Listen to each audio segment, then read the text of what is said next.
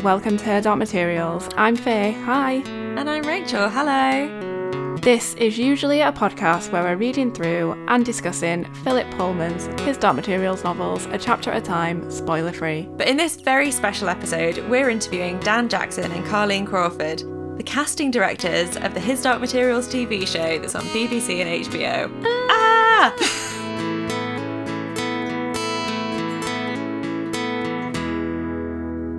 Well, hi everybody. Hi. Basically, this is just a little intro to tell you how bloody excited, thrilled, honoured, privileged, ridiculously overwhelmed we are about the fact that Dan and Carleen were willing to talk to us. And oh my gosh, they are so lovely. They were the loveliest people to talk to, and we're so excited for you to hear this interview. So many stories, so many wonderful laughs and just joy that I think we all need in these times that we're going through at the minute. So yeah, we really hope you enjoy, and I don't think we want to do anything else up at the top here. I think we just want to let you get straight into it. So Rach, shall we just let them get into it? Yeah, let's take it away. So thank you, Dan and Carleen, for agreeing to speak to us. We're very happy to have you guys. I was wondering if you want to just give us a little bit of an intro to each of you. My name's Carleen Crawford and I'm one of the casting directors of His Dark Materials. And my name is Dan Jackson and I am the other casting director on His Dark Materials. Perfect, thank you. So I guess getting straight into it, if you'd like to kind of tell us a little bit about what the job of a casting director kind of entails for those of us out there that don't know. I think my summary of it would be, with casting, we basically populate every role in the script. Generally those roles have dialogue, but there's exceptions, but generally all the roles that require an actor in any script, we are the people who are responsible for filling all of those roles, and we work between the producer and the director to bring their artistic vision to screen. And we also deal with the actors and the agents and do all of the deals and the business side of it as well. I think that's something that probably a lot of people don't know about our job is the doing the deal side of it with the agents and having to do the money and etc. is something that maybe quite a lot. The fun part. Yeah, the fun part, exactly. We've got a very good assistant called Ross, who we get to do all of that stuff, all the paperwork. Bless him. Thank you, Ross. He's amazing at all of that. He's head of business affairs. That's what we'll call him, head of business affairs. We're there from really the first, the very early drafts of the scripts. Maybe, from draft one, really, we start working on the characters and seeing which characters and which episodes and working from there, really. For series one, it was kind of chronological, really. We had episode 1 and episode 2 and we started from there. Obviously, there was quite a lot of characters to introduce early on. As we went through the episodes, there was maybe less characters to cast, but the first few, certainly there was a lot for us to do. So, Dan, you actually spoke a little bit about this before we started recording, but have you both read the books? And if so, when did you read them and what's your relationship with them? I'm going to let Dan start this off because he's... Yeah, I have read them a lot. I don't know exactly how many times, but I would probably say for a while I was reading them every year or two, going back over them. So I probably couldn't tell you exactly how many times I've read them, but it's a lot. And I probably first read them late 90s, maybe, something like that. And fell in love with them straight away. As we were saying before this, we started recording. When I first read them, and I had never heard of the name Lyra before, and loved the name, and then fell in love with the books. And then I always thought to myself, if I ever had a daughter, I would love to name her Lyra. And as you know, I did. And I now have a six almost 7-year-old girl called Lyra. So amazing! I love that so much. I had read them a few times. I had read parts of them a few times a long time ago. So I'd read them all once, and then I'd sort of read bits of them again. But I actually was asked to go and meet Jane Tranter, who persuaded Philip really to allow her to make these books into a very, very faithful kind of on-screen portrayal of all of his characters and storylines and all the complexities of it. I was asked to go and meet Jane Tranter by Dan McCulloch, one of the other exec producers, who we work incredibly closely with, both of them, as well as our day-to-day producers, Laurie Borg and Rupesh Parekh. But what the thing about Jane is how passionate she is about the books. And what Dan McCulloch had said to me, Dan and I had done a film together years ago, and he said, "Oh, can I introduce you to Jane? And I'd recommended you for this job." And I sort of thought, I've got nothing to lose. You'll probably not hire me, but that's absolutely fine. Well, then Dan acquainted me with that was not an option. Dan was like, these are the books he's the most passionate about in the world. So he was like, you literally go and get us this job or I will have to kill you. So there was like, firstly, no pressure on that. But secondly, I thought, well, I have this impression of the books and I have certain memories of the books, but I really, really need to read them again. And I had to absolutely crash it alongside my job, like just madly reading all the books again to just be right up to speed when I went to meet Jane again. So yeah, and it's been enjoyable to go back over them. Brilliant. I know as you've both read the books quite a lot, everyone wants to know so much more about the process, and that's what we've had a lot of feedback from online is, are there any characters that for you straight away you had an idea of who you wanted in your head to play those roles? That's a really good question. I mean, I guess for Lord Asriel, there are some quite obvious choices, I guess you would imagine, but I'm not sure that there was anybody that I particularly had in mind that I thought that I wanted to play the role. We're quite open, weren't we, Colleen, from the beginning of it? I think we almost tried consciously not to do that, if that makes any sense. We would go, what's the essence of this character? And I think that's sort of in a way where we started from the top. There are certain pressures on you when you're casting leads. You do have to perhaps find someone who appeals to an audience. There were certain things, but I think all of us even wanted that to be like a secondary thing. It was really about bringing people to screen who could absolutely just embody this character in the truest sense without them being a trope or without them being someone that you had too much of an expectation to see in that role. Because that's kind of easy in a way, and we wanted it to feel different and feel modern and feel for this moment. A lot of people have written in, and we'll get into our listener questions a little bit later on, but can you talk a little bit about casting Lyra and Will? So we actually started on Lyra way back in 2016. It was a long process. The reason that it seems so long ago is because there was a break in the middle before we ended up coming back to it. But for Lyra, we were very open, and we went down the usual routes of going to the agents, and we did theatre groups, theatre schools, and not even professional ones, not necessarily. We did theatre groups that just see kids at the weekend. We covered the whole country really, and the first process was collecting self-tapes from these kids, and we got hundreds and hundreds and hundreds to look through. The first process was not even getting these kids to read any script.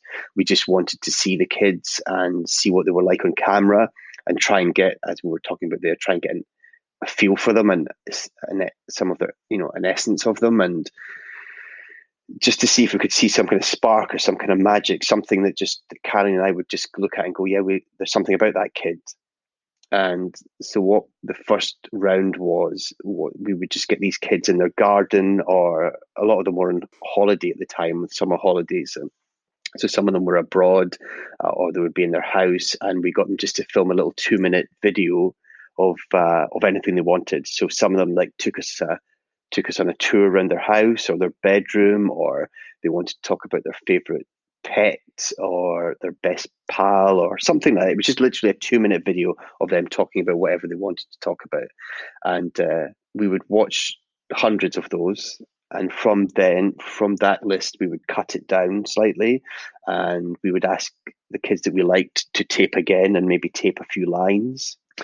And then from that round, we would cut it down again, and then start meeting the kids in person and getting them to read maybe a scene or two. And then from that stage, we would then recall them again. And from there, it was just a recall to a recall to a recall till eventually we got to our final few. actors, and then of course ended up with Daphne. But it was a long process. We watched a lot of tapes, a lot of amazing kids. A lot of amazing kids. The Will casting was really exciting. We actually, for various reasons, the Will shoot was happening later in the schedule and was kind of slightly more compressed into a shorter period for various kind of production reasons. And so we had a bit more time to cast for Will. And we were able to cast Will after we had done a lot of the other casting of series 1, which I think, so it was the part that we were able to leave to the end of the job. So we'd been doing it alongside Lyra originally. And then when we realised we had this a bit more time, we just sort of left it and came back to it. And it was really good to do that in a way, because I think we were able to see exactly who Daphne's Lyra was, Daphne Keen's Lyra was, and exactly the other characters were. And then we were at that point able to sort of do it, I guess, like look at the whole ensemble and really cast to that, which was quite nice. So we just did a massive search. We had seen all these boys at the same time as we'd started the Lyra search, like Dan said, in 2016. There was a bit of a gap. We picked up meetings again with some of those boys. We did more tapes. It was very much like the Lyra process. People were sending us in a little hello tape, and I won't repeat it, but what Dan said applied to the Will search. One of the difficult things, I think, about both of these characters was knowing the production schedule. So we were knowing that we had to cast it, that we had to shoot it across a number of years, but the story is not meant to happen across a number of years. And also the story is about a very specific period in these children's lives, which is when they are stepping into adulthood. So I think one of the specific challenges that we had with Lyra and with Will, but I think particularly with Will, because boys' voices change, it was something we couldn't cheat our way around. So if we cast somebody and then a month in, 2 months in, a year in, their voice changed, it would have been quite complex, I guess. You would hope the audience would just have suspended their disbelief, but you never know. So again, we did all of the same things that Dan spoke about with Lyra, but that was something we very much had to take into consideration. And also some of the boys that we'd seen a little bit before then came back a couple of months later, and they were like 1.5 feet taller. It's like a completely different person. So we had all of that to deal with. So yeah, that was a couple of the kind of complexities of casting Will, but otherwise it was a very similar process. We were very open-minded, and we were sort of excited to see who was out there, and we looked at kids that had done loads of big jobs and exciting credits, and we looked at kids in local theatre groups, in Oxford and around England. And at one point, actually, we cast the net across the whole of the UK and Ireland. And we were really very, very open.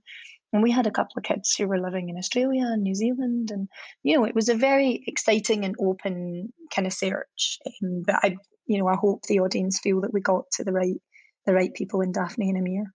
Amazing, definitely. Yeah, we've seen lots of praise about Lyra and Will actually everywhere.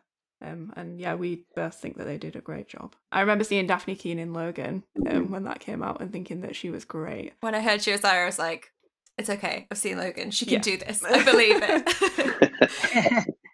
That's such an interesting process to hear about. I'd love to know how that differs from how you go about casting the adults in the series, because I can imagine the processes are quite different between casting children and casting grown-ups. Well, it depends if you're talking about one of the really tricky kind of things like the witches, because Dan, we went worldwide on the witches, didn't we? Yeah, it was huge search in that way. And then there are other roles that there are kind of brilliant actors that you can tap into who seem to bring something of that character that we were speaking about. And there are some people who you just make a direct offer to because they are quite established and their work is there for everyone to see. Like Ruth and James, Lin-Manuel, they don't audition. And then there were lots of people who came in and did auditions and kind of got the part that way. But you would definitely see far fewer people for almost all of those roles, except the witches was a really specific challenge. They were, Serafina and Rita were really, I suppose, the hardest, weren't they? Yeah, that was probably the only two characters apart from the kids that we really spread the net that far or saw that many tapes for. Yeah, I mean, because you're literally talking hundreds. But yeah, for the as we've just said, for the adult actors and things, it was the net's not spread quite so wide. And there was the voice casting as well. We had to do all the voice casting as well. So that was a whole other process. I mean, that we're about to do more voice casting just now for series 2. There's some voice casting to be done. So that was quite challenging. Careful what you say, Colleen. I Careful what know. you say. We might as well get into that question now, because that was a question from one of our listeners, actually. It might have been from someone on Reddit. And they asked, how does the voice casting for the demons work?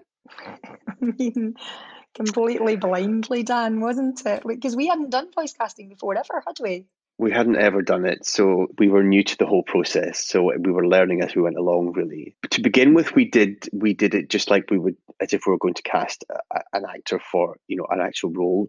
We went to the agents and we sent out breakdowns, and the agents suggested their clients, and we looked at their CVs and listened to their voice reels or their show reels, and then selected who we. Can I just interrupt you to say a breakdown is like a kind of synopsis of the character, Right. and then that's what we use to tell people what we're looking for. Yeah, and we communicate through a kind of electronic system. Yeah.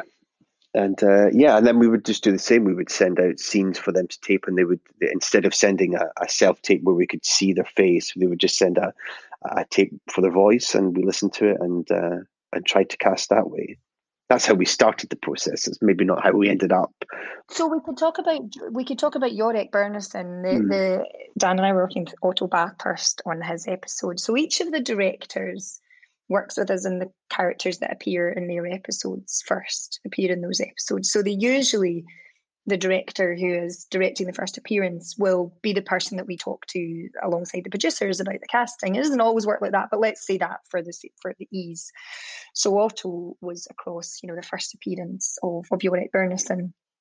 And we're thinking polar bears, and you're thinking these big epic voices, and and he's a man of year, he's a polar bear of a certain age, and all of this stuff. So they gave us this description, and it would be somebody who had a kind of Scandi accent, who was probably, what would it have been, Dan? 50s, I think, 50s type of older type of voice quality.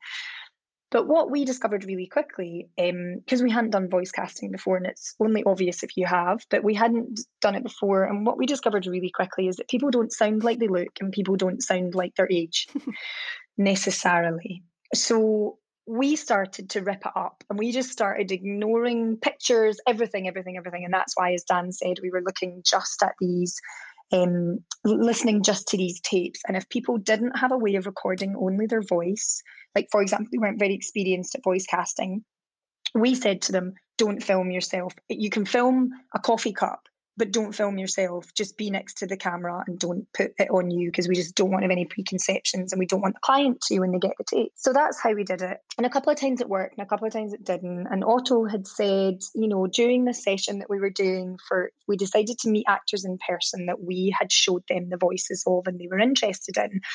So Otto thinks he's meeting these Scandi guys or people doing an accent in their 50s and 60s. And in strolls Joe Tannberg, who's like, whatever he is, late 20s, I don't know his age, but late 20s, early 30s. And I'm thinking, oh my God, he's going to absolutely kill us. He's going to be absolutely furious with us. And so Joe walks in, and Otto just sort of glanced at me out the side of his eye, like, aha. And I was like, oh my God. And anyway, we turned away. We didn't watch what he was doing, but he just did this whole Yorick Bernison in this casting room. He is a big guy, so he was pounding around the room physically. He was down on all fours. He was doing all of this stuff, and this roar was coming out of this young guy. And so anyway, thank you, Joe. Nice to meet you. See you later. And he walked out the room, and Otto was like, okay, I take it all back. It was like, that guy was brilliant. He was amazing. And he did end up getting the part. I mean, we saw some brilliant people, but Joe did win out the part that day. But yeah, I thought Dan and I were going to get shot against a wall at the beginning of that audition. That's brilliant. I love that. For a couple of the other roles, we did end up doing straight offers to some to some more established actors as well. So and we were pleasantly surprised actually. That some really great actors with quite a lot of profile were absolutely up for it. They were just like, yep, great, love it, would love to be involved. Legends, some total legends, some total Ewan legends. McCrory and David Suchet and Serafinovich, and they were just up for it. Absolutely up for it from the brilliant. beginning. Yeah, But it's really lovely to see the breadth of casting in there. Interesting to hear how you approach the different roles, because there's such a lovely mix of like really well-known names and people we've just never seen before. Which brings me to Lee Scoresby. One of the questions we've had from our listeners is, did you use any influence from the Golden Compass film? Did you completely push it aside and ignore all of the casting choices for that? Because I know that Lee was cast very differently between the two, and there's been so much debate on the internet about his casting, and we obviously love Lynn in this role. And I'd really love to know how you went about approaching Lee, casting that, approaching Lynn, and all those kinds of things. So with the casting of Lee Scoresby, we did a lot of lists and ideas, and there were lots of people that I imagine some of the audience would find a more obvious sort of territory of choice, age-wise in particular, I think. Jane Tranter had actually had some contact with Lin-Manuel Miranda because he's a huge, massive, massive, massive fan of the books. And again, he just conveyed this complete passion for the material and understanding of the material. And I think that was a lot of what, everybody was looking for, really, was someone who just really got it. But that was a direct offer that was kind of largely actually done through Jane Tranter having this contact with Lynn. Yeah, it was out of our hands, really. Although I have to say we were super happy with it. So yeah, like Rich mentioned, there's been like a lot of talk about Lin-Manuel playing Lee, and one of my favourite parts of watching the show was watching, apart from Ruth Wilson, which we'll ask you a question about in a second, I'm sure, was watching Lynn as Lee Scoresby. I thought he did such a good job. And in the books, because we go through the books chapter by chapter as well as covering the TV show, we have a couple of chapters ago just met Lee Scoresby, and I remember reading the description of him again, seeing the TV show, and actually it pretty much does describe exactly how Lynn portrays him in the show. So yeah, we were very pleased to see Lynn. That's good. To answer your other question about the Golden Compass, we did set it aside. We didn't use it as a reference. I haven't seen it. Completely new slate, clean slate, and just wanted to make our own vision of it, and not really worry too much about that. Although I have to say, I think in the Golden Compass, I think the casting was pretty good, I have to say. Yeah, there's brilliant choices and an amazing selection of actors and talent on screen. I mean, a really, really rich casting. Absolutely brilliant. Yeah, it was really good. But yeah, ours was a different beast. So amazing. I'd love to ask about the casting processes for Mrs. Coulter and Lord Asriel. They are both so great. We're big Ruth Wilson fans in the room, and we had a listener write in, which I think is a good time to bring this up, to kind of ask, what scenes do you ask for people to do in their auditions to check that they're right for the role? Did you ask that of these two characters? And if so, people want to know, which scene did you make them do? That's a great question. It is a good question. Well, as Colleen said earlier, there are some roles or some actors that you just would offer straight to, and you wouldn't be asking them to come into the room and read, because we already know that they're, we already know what they can do. And Ruth and James were both of those, so we didn't ask them or send them any scenes to read. And now, is my memory correct, Colleen? Did we cast Ruth first, right? We cast Ruth first. And at that time, we didn't have many episodes. There weren't many episodes written when we first went to Ruth. I think there was only maybe like one or two. Like we didn't have 8 episodes for her to say, to read them and see what you think, and we'd love to have you if you would like to play the role. Kind of, we had 1 or 2 and a rough story arc that we got the script department to write for us, just to kind of explain her journey throughout the 8 episodes and a character description, and that's all we had to give her. Which can be tricky sometimes for an actor, because in some ways they may feel that they're taking a risk if they haven't read all 8 episodes, or they don't exactly know how their character's going to pan out, and yet they're having to say yes, that that they're going to agree to play the role. So it can sometimes be difficult for actors to make a decision on with such little information, really. But that's all we had, and we needed an answer from her. we couldn't wait for any more scripts to be written. So I think Dan McCullough, our exec producer, and Jane, I think, And Jack, I think, Jack and maybe Thorne as Jack, well. I think maybe Yeah. Jack Thorne as well. A writer, We yeah. arranged for all three of them to meet with Ruth one day, and they sat and had lunch or coffee or something, and Ruth they were able to answer any questions or queries that Ruth had about the process or about her character that might not have been answered in the material that she had been given to read. So they sold it to her, really, and that was it. She said yes, and we had her. And she's absolutely off the scale amazing. Yeah. I mean, she's unbelievable. She's unbelievable. I remember when it was announced that she was going to play Mrs. Coulter, and I remember saying to Rach, I was like, this is perfect. I was like, I don't even need to see her do it. I know that she's going to smash it, and she absolutely did. She's incredible. Yeah, she was amazing. She's incredible. Yeah, yeah. Before we ended up with her, we do this for every character. Callie and I had written, lists and lists of actresses who could possibly play the role, and those lists would then go to Jane and to Dan and Jack, and we would discuss our ideas and who we liked and who were our favourites, and that's how we ended up at Ruth. Yeah, because we have to do things like check availabilities of these actors as well. We know when we're going to start shooting.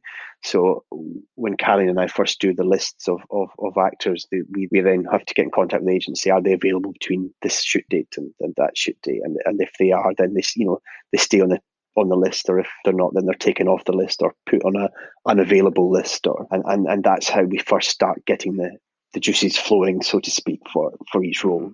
Is we always start off with lists. Was it a similar process for James McAvoy with Lord Asriel?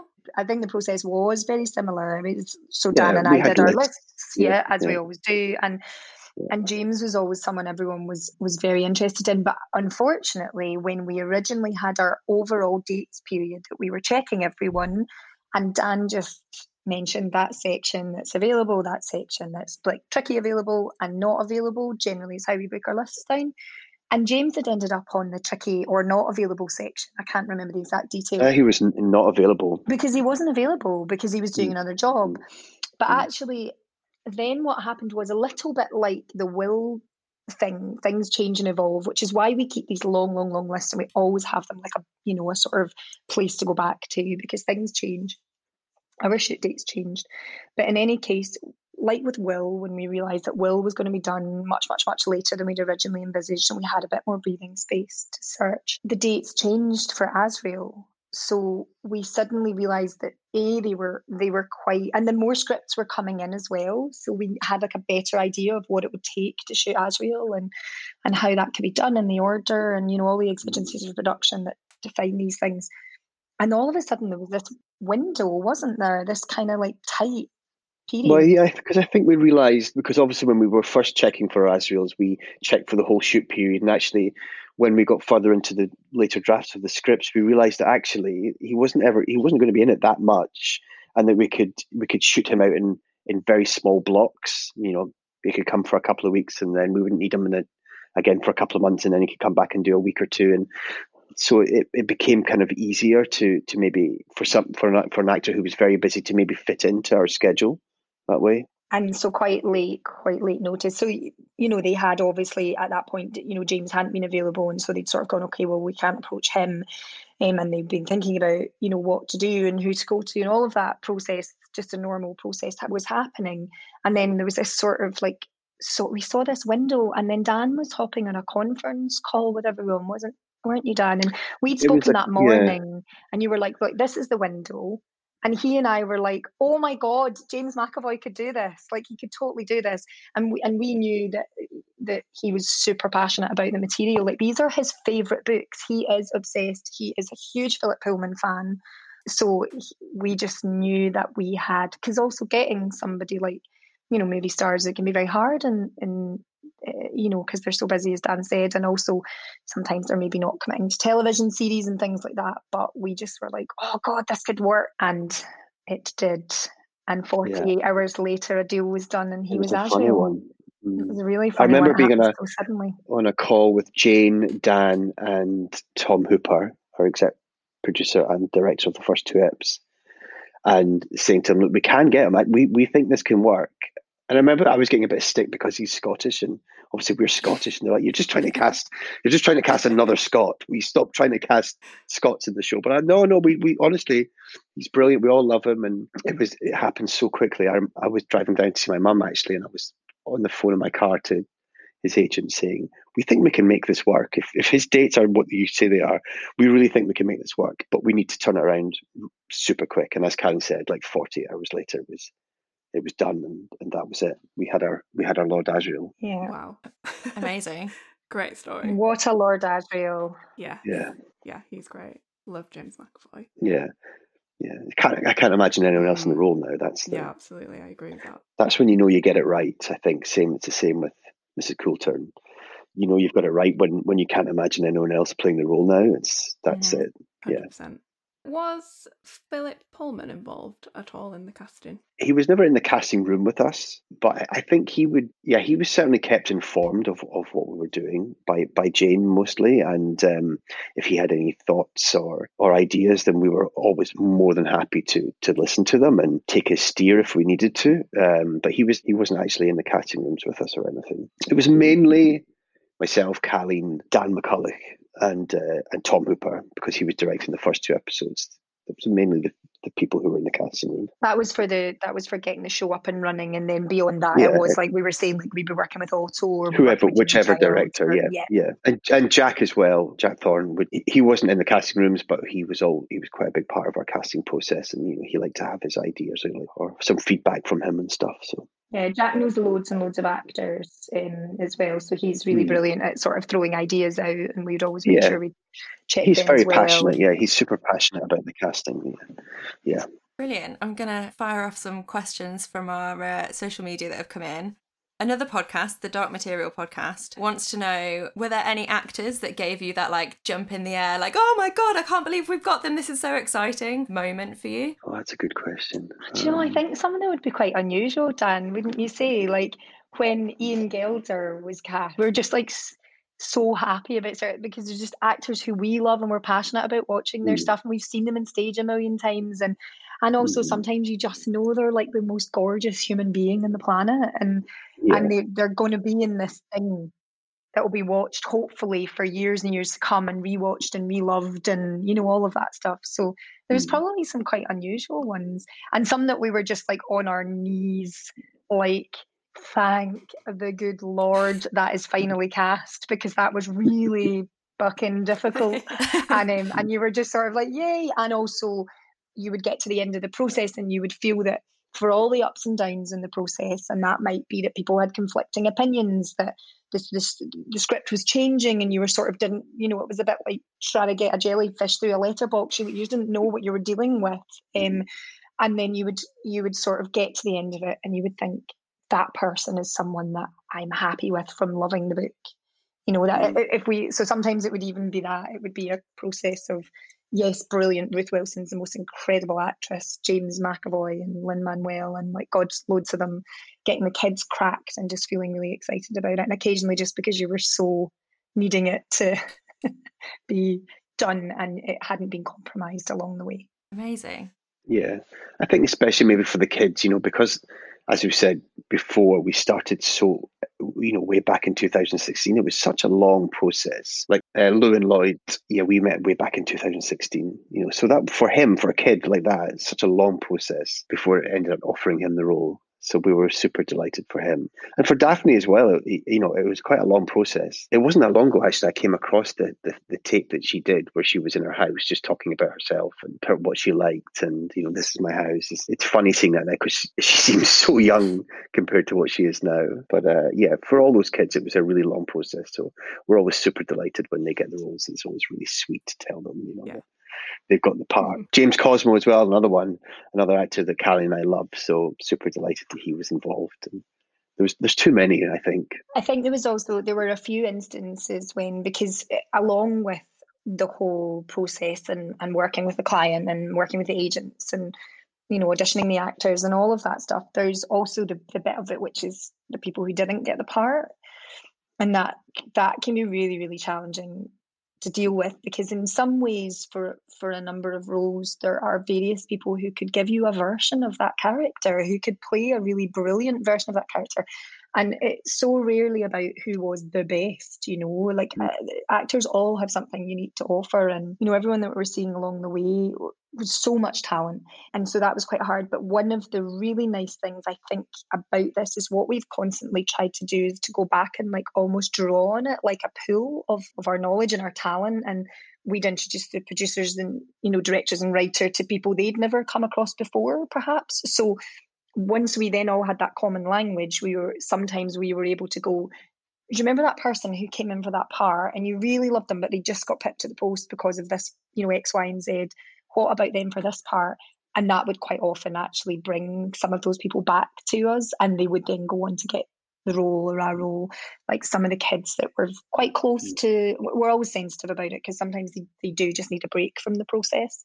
But a lot of the time, because it is a long one, we were able to go back to agents and families and say, look, we know it didn't work out for Lyra and we're really sorry for that disappointment. We have this part in Bolvanger, for example. Would your daughter, your son who came in for Will, like to come back and do this? And a lot of the time they said yes. And I think most of the time. And so we were able to also do that, which I think was quite satisfying. Yeah, that's really sweet, especially for the kids as well, who thought that they'd lost out on a role and then ended up getting one a bit further down the line. Yeah. So we have another question from a listener called Lo, and they actually have a question about your thoughts on the Egyptian people and their ethnicity and race. They wanted to ask, how did the discussions go about who to cast in those roles? They said that it's different how they envisioned based on the books, but they really liked this version as well. I think from the outset, we were just completely open, as with every role, colorblind in a way, race blind. It didn't really matter to us. We weren't locked into them looking a certain way or sounding a certain way. We just wanted to find, exciting, talented people to fill these roles. So we didn't really get locked into that too much. We didn't want to limit ourselves. That's right. Yeah. We didn't want to limit anything because, again, what it sort of goes back to, at the risk of repetition, is that essence thing that you're looking for these characters that Philip Pullman's written. Like, what is the essence of this character? And because sometimes what can happen when you try and tie things down is, so let's imagine that you cast your Farder Coram or your John Fa. If you were then to have cast a particular actor of a particular race or ethnicity, or accent or structure, physical structure, height, weight, whatever, do you then limit all the other roles around them by doing the same thing? So in a way, we just didn't want to do that. And I think really Jane, Dan, if I'm not wrong, I seem to remember Jane always kind of talking about it just being this like a family with no particular boundaries. That's what the Egyptians were to her from her kind of imaginings. And and Jack and everyone was on the same page there, really. So you don't want to limit yourself accidentally, and so we just didn't at all. That's really nice. I like that. We have a question from Reddit, which everyone on Reddit had a lot to say. They did. God, I need to go on Reddit. Yeah, it's a whole treasure trove. Whenever I don't know, I'm like, oh, is this a inconsistency in the book? Reddit knows the answer. Everyone's discussed it already. Oh my God, I might just stay in tomorrow night and look at Reddit. There's two threads. So there's a His Dark Materials one and there's a His Dark Materials HBO one, I think. Is that right, Rach? Yeah. So there's one specifically for the show and one for the books. So we might read things about us, Callum, we don't want to read. You've got to be careful. Yeah, when we asked the questions, everyone was super nice. So hopefully you wouldn't. That's good.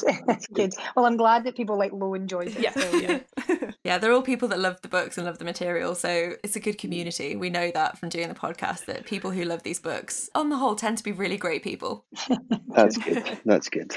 Oh, someone asked a really great question about how you approach casting characters that have a really strong relationship with each other, i.e. Mrs. Coulter and Lyra, and do you do any chemistry tests? And if so, what are you kind of looking for with those interactions? Yeah, there was quite a lot of chemistry testing, really. There was quite a lot, yeah. And when we were down to our final 3-4 Lyras, including Daphne, we got Ruth in one day and had all 4.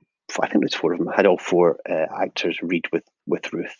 They all did exactly the same scenes. We spent about maybe an hour, 45 minutes, maybe an hour with each option, and Ruth being there as well. We also had somebody with little puppets pretending to be the monkey and to be Pan, and that's how we did our chemistry casting with. I think it was only one session. It might have been two. I think it might have only. I It think might it have was been. only I think one. it was one session we did with our potential Lyras, And we did the same with the Will casting, yeah. yeah, You know, we whittled it down and down and down through various processes. Then Daphne met a short list of lads, except for Amir. Amir was the only person who we couldn't chemistry cast with, because by that point Amir was off doing a shoot. But they actually flew Daphne over to where Amir was shooting after we decided just to take the plunge and make the offer to him. But yeah, then Daphne went and they met and they've kind of hung out and they got a really great kind of friendship going on. And so it all worked out extremely well. But yeah, we did do various points of chemistry casting. Actually, it can sometimes just be the thing that helps you make the final decision. Sometimes it's like you see it and you're like, oh my god, that's like a no-brainer in processes in general. I mean, I don't mean just with this. And other times it can just be the thing that very slightly makes you go, actually, yeah, okay, let's go in that direction, because it can be a close run thing. Yeah. I think all as you were saying earlier, Colleen, I think by the time we got round to for our Lyras down to our short list of 3-4 actors for the role, like they could all have done it. They could all have played, as you said, Colleen, a version of it and all been brilliant. But seeing Daphne and Ruth on screen together just worked. It was just something magical there. And, you know, I remember when Daphne left the room, Ruth was just like, wow, she's amazing. So we all loved her. Were there any particular characters you felt the pressure to get just right? If so, which ones? And were there any casting choices that you felt nervous about how they'd be received by the fans? I mean, I certainly, speaking for myself, Dan, because I don't remember us having had a specific conversation about whether or not we were sort of anxious about how the fans would feel. Firstly, we're fans. So when we read the books, if we're happy, we're like, okay, yeah, we're fans, that's good, that's a litmus test. Jane Tranter, Dan McCulloch, Jack Thorne, Philip knows about all the shortlists of the choices that are coming down. You know, Dan and I, it's like that's a lot of fans to get through. So you kind of hope you've done it. But also, I sort of just was like, you can never make everyone happy. Head down, get on with the job. Head down, get on with the job. Just keep trying to find a course through it. And then in terms of being, I mean, Dan might have something to say there, but in terms of like a role that, not the pressure to get it right, but something that was like that was a bit nerve-wracking was definitely for me, Serafina. Dan, would you say? Yeah, Serafina. It was just a tricky role to cast. Hard. I don't really know what to say. It was a long, hard process to. And as we said, you know, earlier, we really were searching worldwide for Serafina. Yeah, crazy. We were doing Skype calls with actors in South America, trying to record those Skype calls. Yeah, absolutely crazy. And that was about age and everything, wasn't it? Really, because it's about like how do you represent on screen the age of that character and the experience of that character. And it's like the voice casting. You didn't want to tie it too much to particularly looking at a certain age group in the way that you might often do with, for example, well, we know what rough age Lyra is. So there's a playing age that's associated with that. I mean, we don't care about actors' real ages, it doesn't matter. But like in terms of, there's a playing age associated with that, and the person has to be able to hit that beat. But for Serafina, how do you choose that playing age? Because her age is X hundred years, you can't. And then in terms of her voice, she didn't have to be British, or she didn't have to be, she could be from anywhere. I think we were looking for, it was more of a quality we were looking for, more than anything else.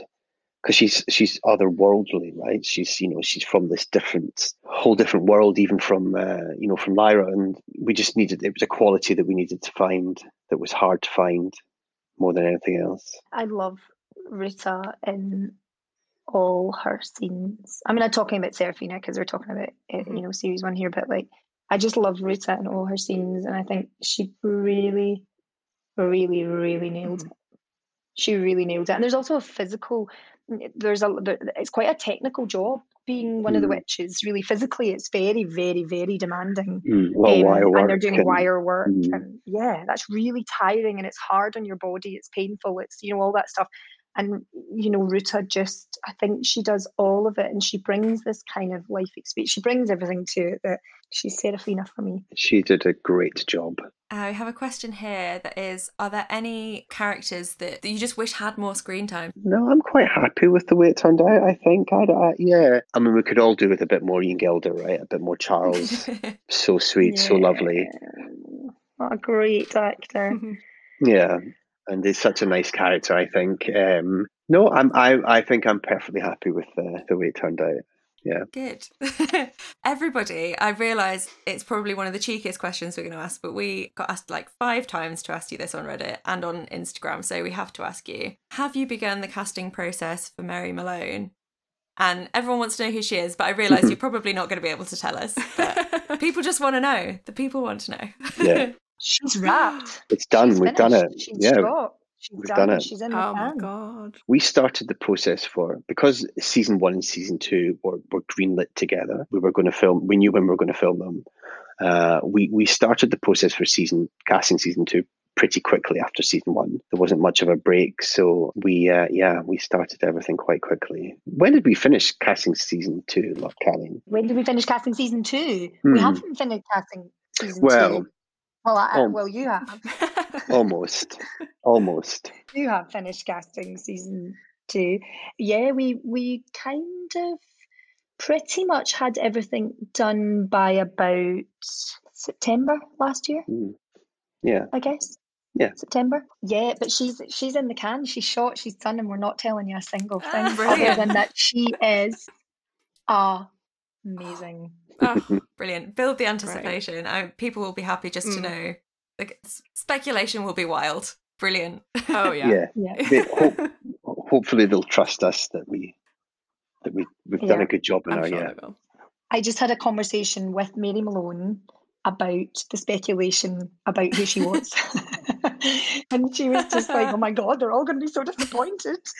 She was hearing out, she's been reading the rumours. So it's fair. Yeah. Anyway, she's amazing. So exciting.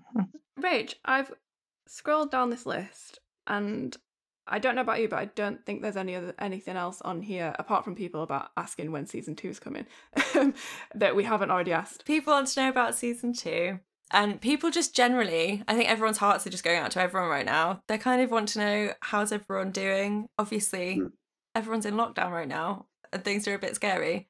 And everyone's like, is it going to delay production? Will we have to wait for our favourite season? So everyone would love to kind of know how you guys are getting along and how everyone in the production is kind of faring if you're in contact with them. And everyone's kind of sending their love out in this time.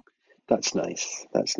And likewise, we send it back to people who are listening and are not in the situation they want to be in, or are perhaps worrying about their own health and, the health of loved ones. And I think it's getting closer and closer to all of us, really, isn't it? I mean, every day I'm sort of hearing another story, unfortunately, about a friend who's losing someone or lost someone. It's really painful. I mean, I think that in terms of the job itself, I hope everything's going to stay on track. There is an amazing crack group of people behind this who are using technology to its fullest to work safely in their own spaces and, all of that stuff. Everyone's at home and is isolating and all of that, but they're finding ways to just keep pushing His Dark Materials forward so that, the fans can get it as in as timely a fashion as is possible, really. And certainly for ourselves, we're just holed up in our houses being teachers, cleaners, cooks, psychotherapists.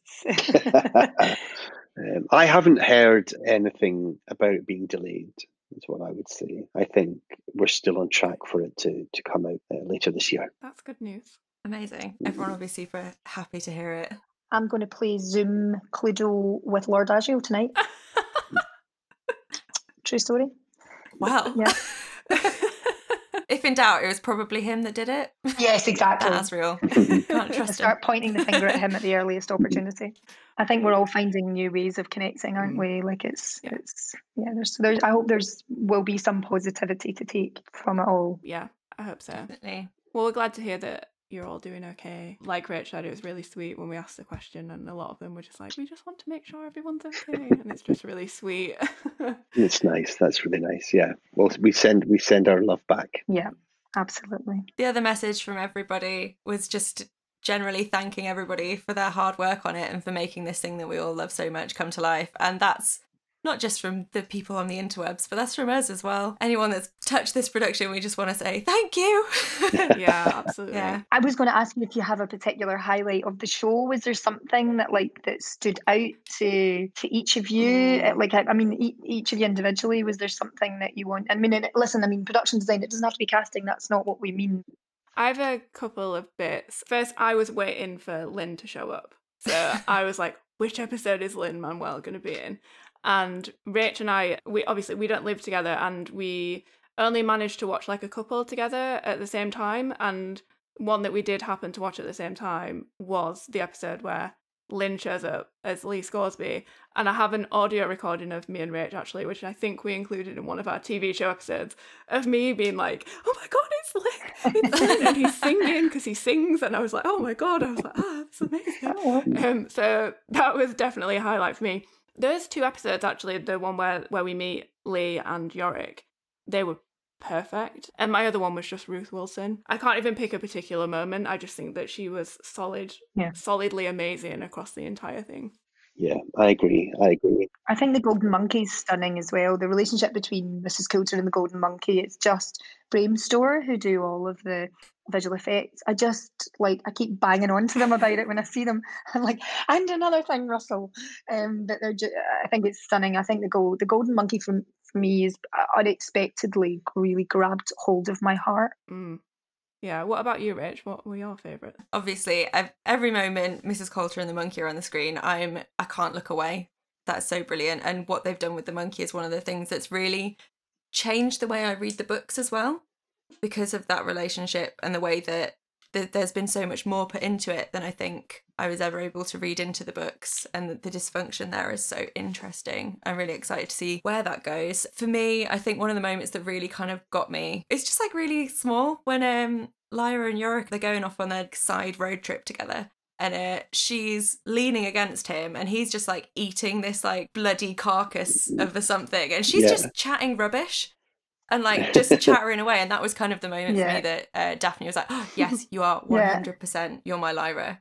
Like, you could just sit there and chatter away to a giant bear while it demolishes some poor reindeer. Any moment Pan does something cute as well, I die. Oh yeah. I just think it looks amazing. I think the design of it is just stunning. Joel Collins and they did such an amazing job to just bring that world to life. It looks beautiful. And Lauren Ball for music and costume, and the talent from top to bottom is just amazing. Everyone's like an incredible room full of people, incredible, who you're just so honoured to be working alongside them, and that sounds like that is not meant to be. That is completely 100% genuine. I think people sometimes say that, but I just find myself, if we're in a room with a group of them, if we're like down in Wolf Studios down in Cardiff, and you're sort of seeing all of their workspace and things on the wall, and learning something different about each part of that process. Even I remember doing a meeting with Joel one day when he actually came to talk to an actor about the character arc. And so the reason they brought Joel in was because he's such a big part of creating the worlds, and such a big part of like allowing that story of that character to be told through that, where the person lives, or everything about that, and just like listening to how he thinks about how he designs, I found utterly fascinating, because it was so much about character. I think the way that he related to the actor, I was sort of like, had to almost lift my jaw, put my jaw back up. Stop gawking, Colleen. But you really are surrounded by these awesomely talented people the whole time. The first time I visited Bad Wolf Studios, they took me into what they called the War Room, which was just this massive room covered on each wall with all these design photos from Joel, and they said, this is what this is going to look like, this is what Mrs. Coulter's is going to look like, this is what the Jordan College is going to look like. And again, jaw hitting the floor. I was just being such a fanboy, I just couldn't believe it.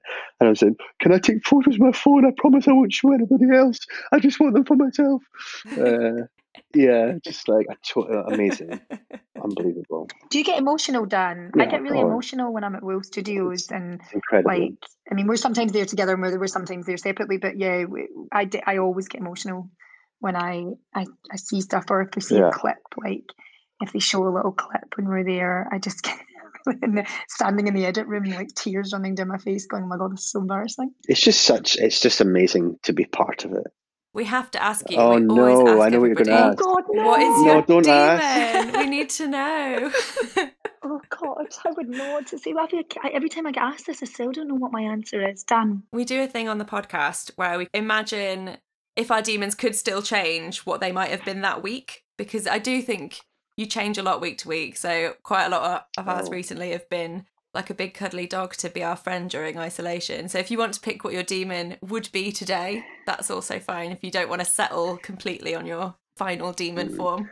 Yeah, I struggle because I always think, because I love the sea and I'm happiest when I'm at the beach or beside the sea. I always think, like a dolphin or something like that. But then obviously then you're stuck in the sea and you can't bring your dolphin on land. So that's not going to work. So I'm maybe going to say something like a Scottish wildcat.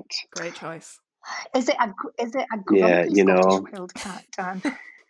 Of course it is. We always tease them about being grumpy. I honestly don't know what mine would be. My demon just appeared, who is a British short hair called Hush Puppy. But I honestly, I don't know. This week, something that's eating a lot and feeling slightly anxious. It's like is that what we all have as a demon just now? Yeah, I think so. Yeah, yeah, absolutely. maybe a dormouse. What are yours then? We need to know what yours are, Rachel. I have a very similar thought process to you, Dan, actually. I absolutely love the water, love being near the sea, near the ocean. So I had a thing where I remember saying to Rachel, I was like, I kind of want it to be something like a whale, but then I'd be stuck there. My last name is Ducker, so I settled on Duck. That's a good one. That's a good one. Yeah, because then I've got water and land. Yeah, that's a good one. What about you, Rachel? He's just a really sassy house cat. Like he's Nothing wrong just with like that. a classic. Nothing wrong with like I've always been a bit of a cat lady. Like, and especially as a kid reading the books, I was obsessed with Farda Coram's demon and the fact that she was so like beautiful. And yeah, I just want a sassy house cat to like sleep on my desk while I'm working and chat to me. It'd be great. My sassy house cat has actually just arrived on the table and is currently cleaning her butt right in front of me on the table. As is only proper. Like, yeah, thanks. We have to ask Farda Coram's question that he asked the Witcher's Console. If you could ask the Witcher's Console a question, what would it be? So if you could ask the casting directors of His Dark Materials a question, what would it be? Oh my God, that's a really hard one. So if we could ask the Witcher's Console... If you could ask yourselves a question, what would it be? Because when Farda Coram's at the Witcher's Console, he asked the console what he should ask the console. I don't know about asking them a question. What I'd probably say to them is, don't worry, it's going to be all right and it'll all work out in the end. Oh, yeah. That's a good one. Definitely a good one. Because, it was a lot of pressure at the beginning to, obviously with us being such fans and knowing that there are so many passionate fans out there. And not just pressure on us, pressure on everybody to do as good a job as possible. At the beginning, it just seemed such a large, kind of daunting, scary job, really, way back when we hadn't cast anybody. And there were times when I think Karen and I was like, oh my God. It all worked out in the end. Just don't panic and just get on with it, and it'll all come together. Yeah. Yeah. That's a good one. You haven't fucked it up. Yet. No, we can attest that. You've definitely not fucked up. Everybody loves it. The general reaction is everybody loves it. So that's good. That means a lot. Maybe the answer is you can go back in time and tell yourself when you started the process. It'll be okay. It'll be okay. Yeah. And you won't get that holiday that you insisted you were going to be allowed to get. Great. I think that wraps it up. Oh, it's nice to meet you both. Do you want to tell us where people can find you on the internet if they want to follow you on Twitter, Instagram, whatever? Yep, we each have a Twitter. Mine's at KC Casting. Yeah, and I'm going to have to look because I don't know what mine is. I am, at Mr._Dan Jackson. Great. Thank you. Is there anything else that you want to tell us, if you've got anything coming up or anything else in particular that you want to say before we wrap up? I can't remember anything because my brain has turned to mush in the time that we've been COVID isolating. And I think, obviously, with things being put on hold and stuff, we don't know when. We're on various projects at the moment, which we're halfway through shooting and have been obviously been put on hold, so we don't know exactly when they're going to start back up again or when they're going to end up coming out. So yeah, it's quite just because of what's going on, it's quite a tricky one. Lots of exciting things, and they can follow our Twitter feeds to see what's going on. Yeah, we'll make sure that there's going to be, the entertainment industry is having a really rough time, like everyone is. I think the one thing about COVID-19 is for all of us globally, obviously we all have different boats, but we're essentially in the same boat. And but we definitely will make sure we work in whichever new ways that we can in order to make sure that there's more entertainment coming out and there's stuff to look forward to, and the projects have started that will somehow get completed, and that will, make sure we can crack on with the next jobs as quickly as is safe. Yeah, absolutely. Yeah, definitely. And we sending our love to you guys and hope that things for all of us pick up soon. And thank you for all your passion for His Dark Materials on the show. Oh, thank you for your passion on the show and for doing such a great job with the casting. And thank you to all the people who sent in questions. Yeah, they were great questions. Difficult questions, hard questions. Yeah.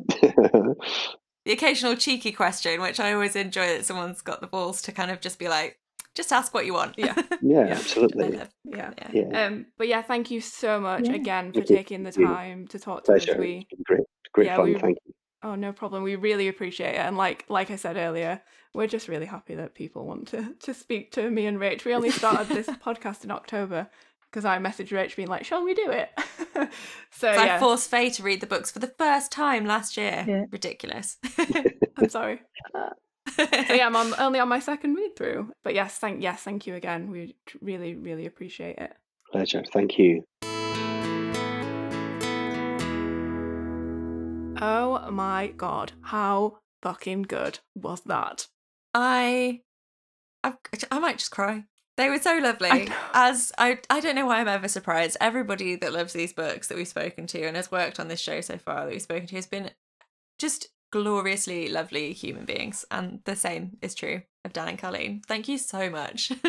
Oh, thank you so much, guys. Yeah, we loved talking to you, and it's so heartwarming to hear just how much everybody in the cast and crew loved the books and loved what they were making. Not that we ever doubted that before, but just everyone we've spoken to, you can talk to them for hours about just the books without even going into like, oh, you're part of the TV show. And it's just so wonderful. Absolutely. I'm a little bit overwhelmed, and I really hope that for you guys, while times are a bit scary right now, this was a really lovely pick-me-up, because I know it was for me. Having a lovely chat with Dan and Colleen was great, and they're just so friendly, and this community is so lovely. And I'm just going to go and have a cry now, so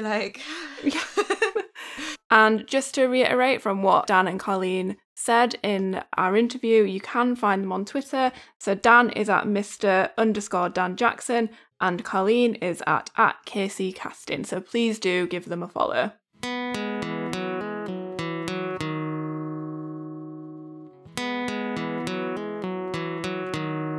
Thanks so much for listening to this special episode of Her Dark Materials. You can find us on Twitter, Instagram and Facebook at HDMpod, and you can email us at herdarkmaterialspod@gmail.com. If you want to support us, you can become a patron at patreon.com/HDMpod. You can also rate and review us on Apple Podcasts. It helps other people find us.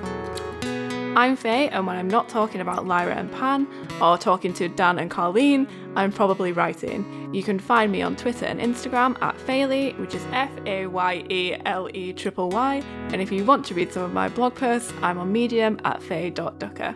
I'm Rachel, and when I'm not freaking out talking about my favourite books with some really lovely people, I'm making art and illustrations, and you can find me on Instagram at RachMakes, on Twitter at Rach_makes, and in my online shop, rachmakes.co.uk. A huge thank you to Dan and Colleen for their time, and a huge thank you, as always, to Johnny Knott for his musical stylings and help with the scary tech stuff. We'll see you hopefully soon, and don't forget, keep telling stories, and all will be well.